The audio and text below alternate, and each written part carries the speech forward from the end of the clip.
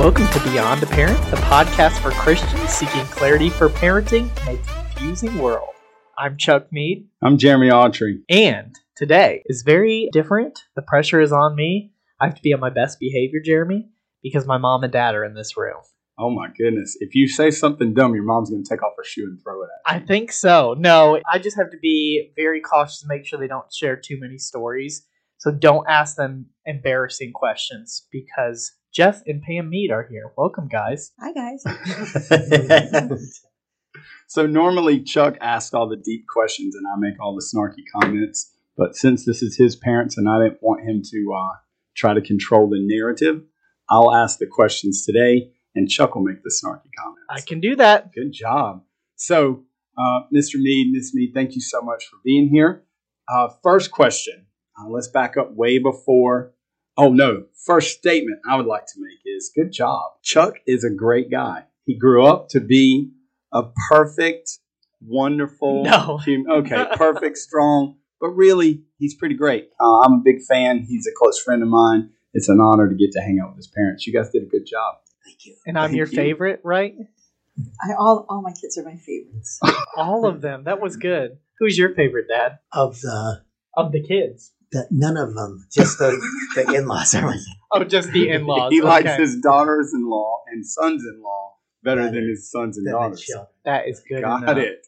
I understand it, too. We can do that. They married well. That's a skill. It's an important skill. We did. Speaking of, let's go back before Chuck, before the other kids. You guys tell us about how you came to Christ, how you became children of God, and then how you met and how you became married. Whoever you want. I did not come from a Christian home. I was an only child, and I got invited to church by a school friend. And I remember in 6th grade in the opening of Sunday school, someone explained how to become a Christian, how important it was to ask Jesus in your heart. I went home and did that, but I kind of had some doubts, and I would say when I went to teen camp, maybe junior high, I made sure. And my mom came with me to a revival service when I was about 12, and just God saved, she wasn't sure she was. And we started going to church together and grew together, and it was really nice to have one Christian parent along the way. My dad did get saved later in life, but for a long time, it was just my mom and me. I love it. So it would be a true statement to say you broke that cycle in your family of not being Christians, not being a church family. God used you to be the catalyst to change that cycle. And then a generation later, here's your son, full-time staff in a church. Big God deal. does neat things. He's pretty great. He does. Mm-hmm. I grew up in a Roman Catholic home. My dad was choir director of the church. We're very involved. And I thought about being a priest. I was in seminary for a year in 9th grade. And I taught the 9th grade catechism class Sunday nights. So I was really involved and really kind of a defender of the church. And then I met Pam. We were both reporters at the newspaper in town. She was singing the choir at her church, which was a Baptist church in Greenville, Michigan. And I wanted to go see her. I asked when the services were, and I came to her church and liked it and I became friends with her pastor there. So I started going to her church and my church. I'd go twice on Sundays, and then I started noticing differences, and I liked what was being preached at Pam's church. But there were differences from what I had been taught and what Catholic Church teaches. There were things that were doctrinally different. So I decided that I was going to find out who was right. And that's when I started reading the Bible. I believe I was saved in 2nd grade as a Catholic, but I made sure of it when I was in my early 20s. Gotcha. And so is that around the time that you two met? You went to see her at the choir. You were both in your 20s then? Correct. Is that right? Yeah. Okay. I think Pam was 21 and I was 2 years older than her. Oh, you have to be way more than 2 years old. She was the new reporter at the newspapers. She was like, everybody in that town was either single or, was either too young or already married. So if a new girl came that was single, everybody would ask them out. Gotcha. So she got asked out many times before, and it took me 6 months to get up the nerve to ask her out. She must have been waiting for you. You must have been the catch. He likes to say I was down on men in general. She was. And I had dated someone a long time in college, and I remember telling God, if you ever want me to get married, you're going to have to pick him because I have not been impressed with the Christians that I have seen. And when at first we were just friends, of course. And then when he told me how he felt about me, I said, well, I believe this way and you believe very different. And I could never, marry somebody that didn't believe what I, think is true. And he said, well, I don't believe in mixed marriages either. And that's when he, as he's told you, decided I'm going to read the Bible all the way through and find out the truth. Wow. I figured Pam would become Catholic. Yeah. Because I wasn't, because I believed that Catholic Church was the one true church until I really got into the Bible more. Right. Wow. Well, I'm just saying, she didn't go to your church to see you sing in the choir. Correct. You came to her church. Right. I knew where this was headed. Well, yeah, I'm just saying. It was love at first sight for me, but not for Pam. Yeah. I was more cautious. That's actually wise, especially when it's a Catholic boy. Good job. So you read all the way through the Bible. You believe in salvation the way we understand. Turn away from your sin, put your trust in Christ. Follow Correct. that. And then you two start dating. Am I getting that story right? We started dating in September of 1978, and then, but it was mostly just friends at first, and then I started that happened after we started dating. Okay, gotcha. Because I went to your church after we started dating. Right? Mm-hmm. Okay. And he told me, I'm not Catholic, I just want you to know I'm not Catholic anymore. It took a while. And then it was a matter of, well, then how do I feel about him? And that took a while because I really wanted to be sure, and then it was like that barrier was removed. So then it was a matter of, okay. She was serenely independent. The line from my fear. Yeah. I could tell before we met. Yeah, she was. Gotcha. So how soon after that are you engaged? December of 79. So it was like, we've been dating a year. But it was after he told me. Which was in the summer. Was that in the summer, dear? Yeah, in the summer of 79. So, so we'd been dating almost a year. And then in Plymouth, they had a fountain, and we threw coins in, and we made a wish that we would be married by the next World Series, by the World Series of 1980. Was that your wish, Mom, or his wish? Well, what do you think? Oh, okay. That sounds like he was still holding on to some Catholicism. No, it was just a fun thing to do. And it happened. Yes. Yes. Oh. Yeah, it was the end of the regular season. The playoffs were on during our honeymoon. Somebody really likes baseball. Well, Right. Dad, you have to say what line of work you were. I mean, you mentioned journalism. We were both reporters, and I was a sports writer later. Sports writer. For many years. So, Gotcha. So it was your job to be obsessed with baseball. I already was, yes. Oh, you turned an obsession into a paycheck. That's good. That's right. Okay, so fast forward just a little bit. You guys are married. I don't know how much we're fast forwarding, but at some point after your marriage, you have your first kid. Let's just go ahead and, with the big reveal, how many kids do you have, and what are their names? Go ahead, dear. We have 12 kids, 6 boys, 6 girls, in order: Bridget, Aaron, Jim, Kaylani, Paul, Mike, Chuck, Ron, Shannon, Julie, Jerry, Joy. 6 boys, 6 girls. So they Chuck didn't is plan it that way. Chuck's number 7. The number of perfection. Chucky is number 7. Oh, yeah, Number 7. Yeah, I am. he has 6 older siblings, 5 younger siblings, and he's like Goldilocks. This one in the middle was just right. That's beautiful. I like that. So, your oldest now, age-wise, is? Born in 84, so she'd be 38. 38. And then your youngest, 21. 21. 17 21. years difference. Gotcha. So, you guys got to experience parenting through a few decades. Mm-hmm. A lot of changes in technology, a lot of changes in culture, a lot of changes in what comes on your television, a lot of changes in what teenagers have accessible to them. You guys walk through a lot of different eras almost.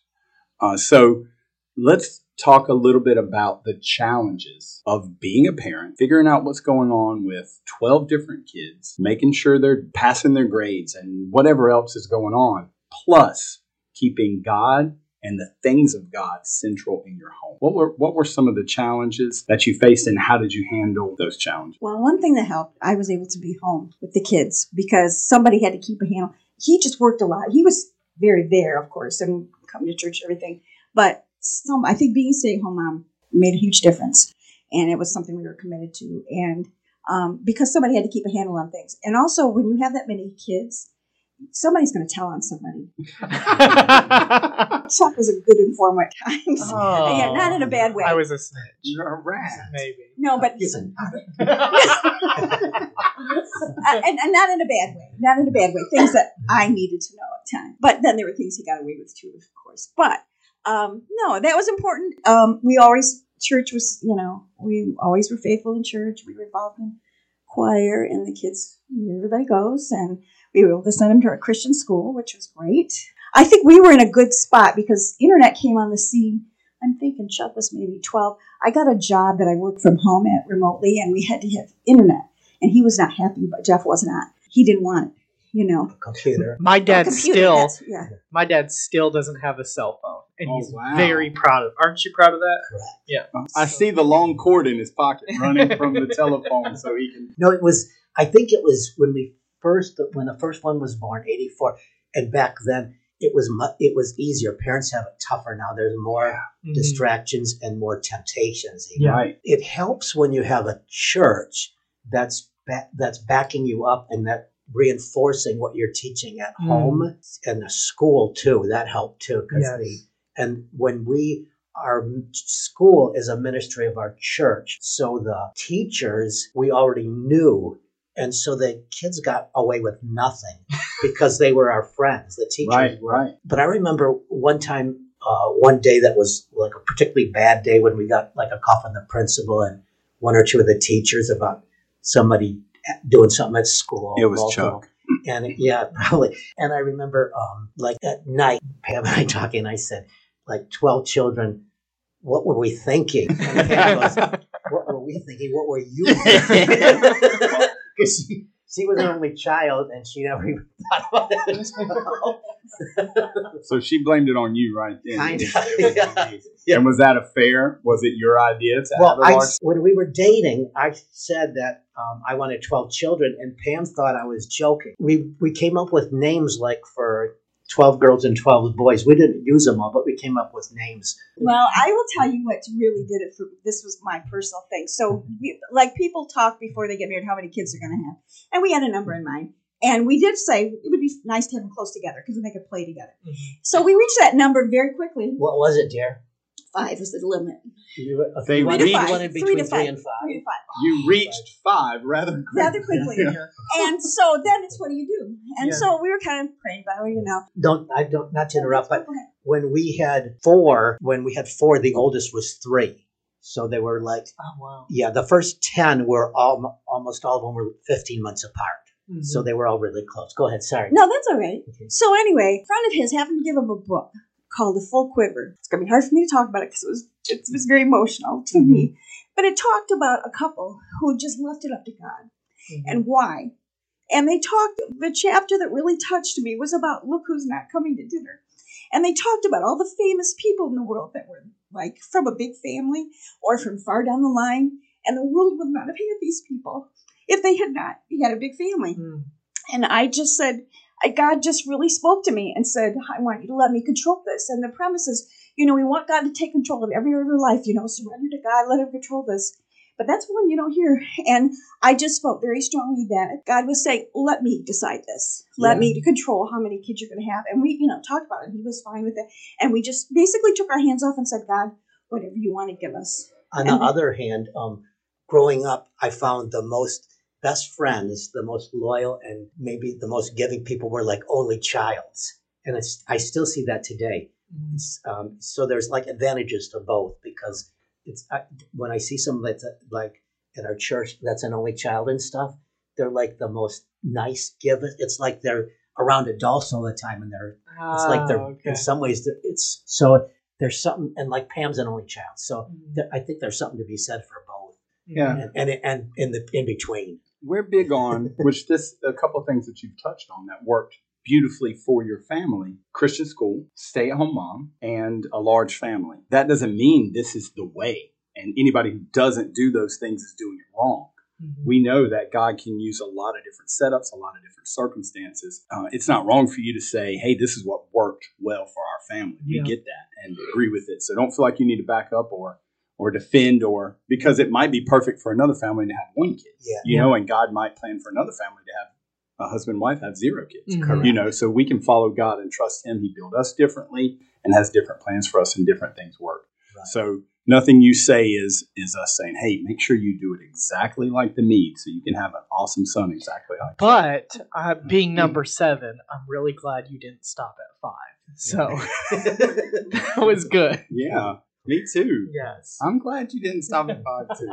I have another question about you're parenting 12 kids, and we've talked a lot on here about the responsibility of parents to be intentional, to know what's going on with their kids, to put thought into what they're going to allow their kids to do and what they're going to keep their kids away from. And how big of a challenge is that when you've got 12 kids? You know what I'm saying? To be present, to be conscious of what's happening with each kid, and to have a personal relationship with those kids. Can you guys speak to that a little bit about what challenges there were in that and how you handled that? That was tough. It helps to be have a good oldest in the family that kind of leads the others, that kind of sets the way a little bit. There's times when somebody feels like they're maybe neglected, not getting enough attention, or you're favoring one. It's really tough. So you have to go out of your way to spend time individually with them as much as you can, which is tough. I just remember doing, homework with kids or getting the homework or when they were learning to read, and it would be like the youngest I'd go first and Chuck. I just remember little one-on-one time with studying with different ones, and the youngest would get studied first because they had to go to bed first. And, I just things like that, one-on-one with them. We would talk a lot, coming home about things. I would talk a lot, or when they'd be studying something, I remember saying, and things would just come up, just being there and talking with them about things. And when I'd pick them up from the bus after school, and I'd say, when you say, what happened at school? And they always say nothing or nothing. And I'd say, can you tell me 7 things that happened at school today? And I go to each one, and they'd say no. And then I'd say, can you think of one thing that happened? And they usually could think of one. I was going to say 7 things. That's 84 things that happened at school today. I didn't share a lot because usually it was because I did stuff I shouldn't have been doing. I didn't want to get in trouble more. That's fine. But I think too, back when we had different moments, like when the kid was in kindergarten, it was afternoon kindergarten. So you would take that one kid in kindergarten to school, and then Dad would be the one to pick, like my freshman year of college, be the one to drop me off and pick me up. And so we have those distinct memories. And if we had, Mom and I would listen to some of the same things on the radio. So we would go to some shows together. Remember those days in middle school? Me, Mom, and Glenn Beck. That's just what it was for That's me. what inspired you to do this podcast. It was. Thanks, Glenn. But there was those moments. It wasn't carved out. Okay, this day is this. It was just more natural, and whenever it. But there were times that you were aware, hey, this kid's going through this. I need to purposefully spend time with them. You spoke about that. Yes. Yeah. And sometimes it would be like Pam would say, so-and-so needs maybe you should do something with somebody. Gotcha. Because she's there. My wife is a stay-at-home wife too.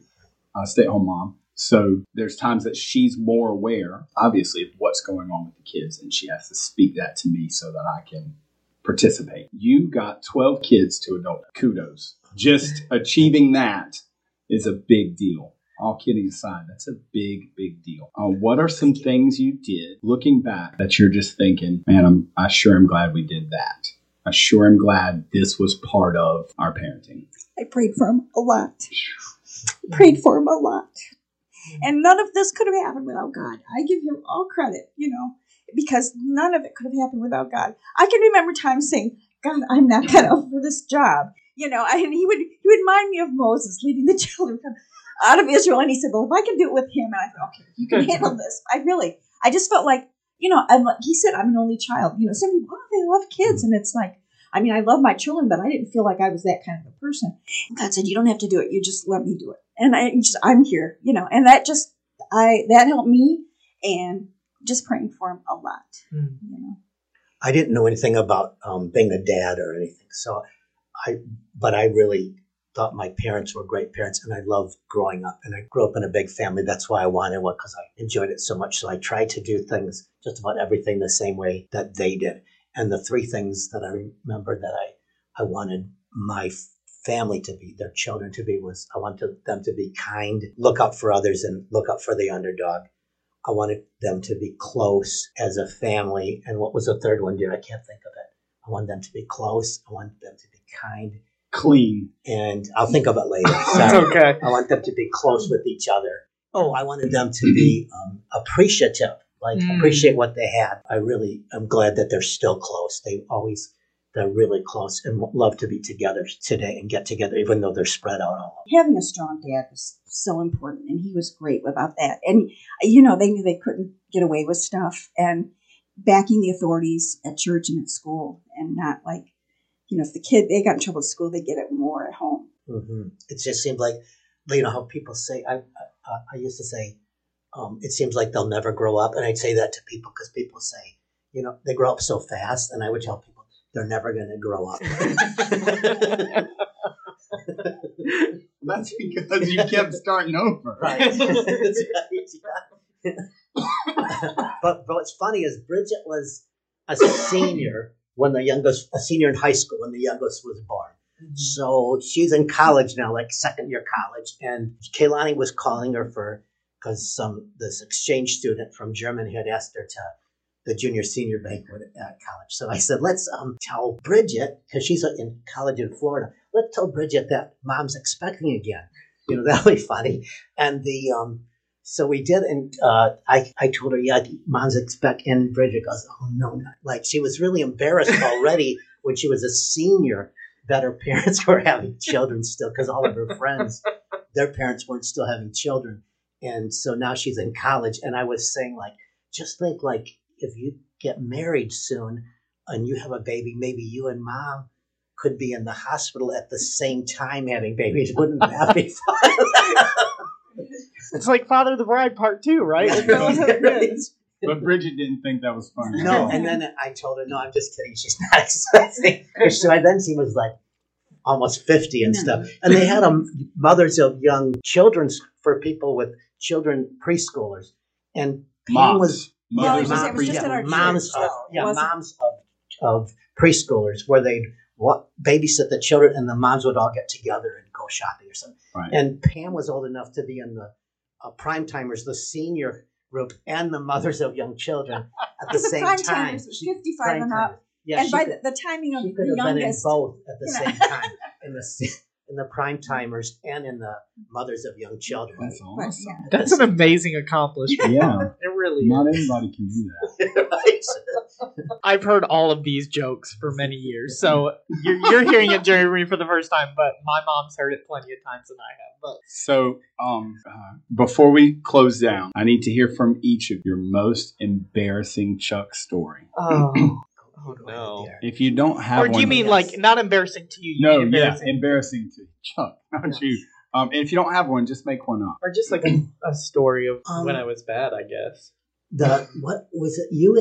When you jumped up and down? Tell that story, Chuck. You tell it better about that you wanted an F. Can you tell that story? Okay. The kids will. So when I was in first grade, when the teacher was getting ready to leave, I'm not proud of this, but she said, "Okay, kids, I have to leave." Who leaves a classroom full of 6-year-olds? You know, but when you leave, I'm going to give you a good grade. I'm going to give you an A if you're good, but if I find out you're bad, I'm going to give you an F. And so when she left, I proceeded to stand on my chair, my desk, with some of my other friends and chant, "We want an F." So it's not my proudest moment. But you had great leadership skills. There you go. And creativity. That's even what at we'll a go young with. age. Yeah, that's pretty. All right. So my shining moment. Is there anything else that? Oh, did you have an embarrassing Chuck story? That's my favorite Chuck story. It's now my favorite. He wasn't malicious. He was fun and he was funny. So it was hard sometimes to discipline him because you were laughing at the same time that you were punishing. You know, it was more mischievous things. Yeah, right. It was fun. Did you go down on the roof one time? Yes, I did. Got out of the bedroom window onto the flat roof. Mm-hmm. Yeah. Oh, I know. We would have to tell babysitters. We had to shut the window and say, make sure that window's shut in the room because Chuck goes out on the roof. Yeah, and so I remember that. So yeah. How old was I though? You were 5. No, was he that young? Maybe. That's terrible. That's something Wyatt would do, though. Poor mom. I don't know. Just a boy. Just a boy. Any other before we wrap things up? Any nuggets of wisdom for young parents stepping into parenting, or parents like me in the throes of it? I have a middle schooler, a high schooler, college age. Any words of wisdom that you would share with parents that are still in the trenches, actively parenting? I would say your marriage has to come first. And yeah, it is, because he's awesome. My husband's awesome.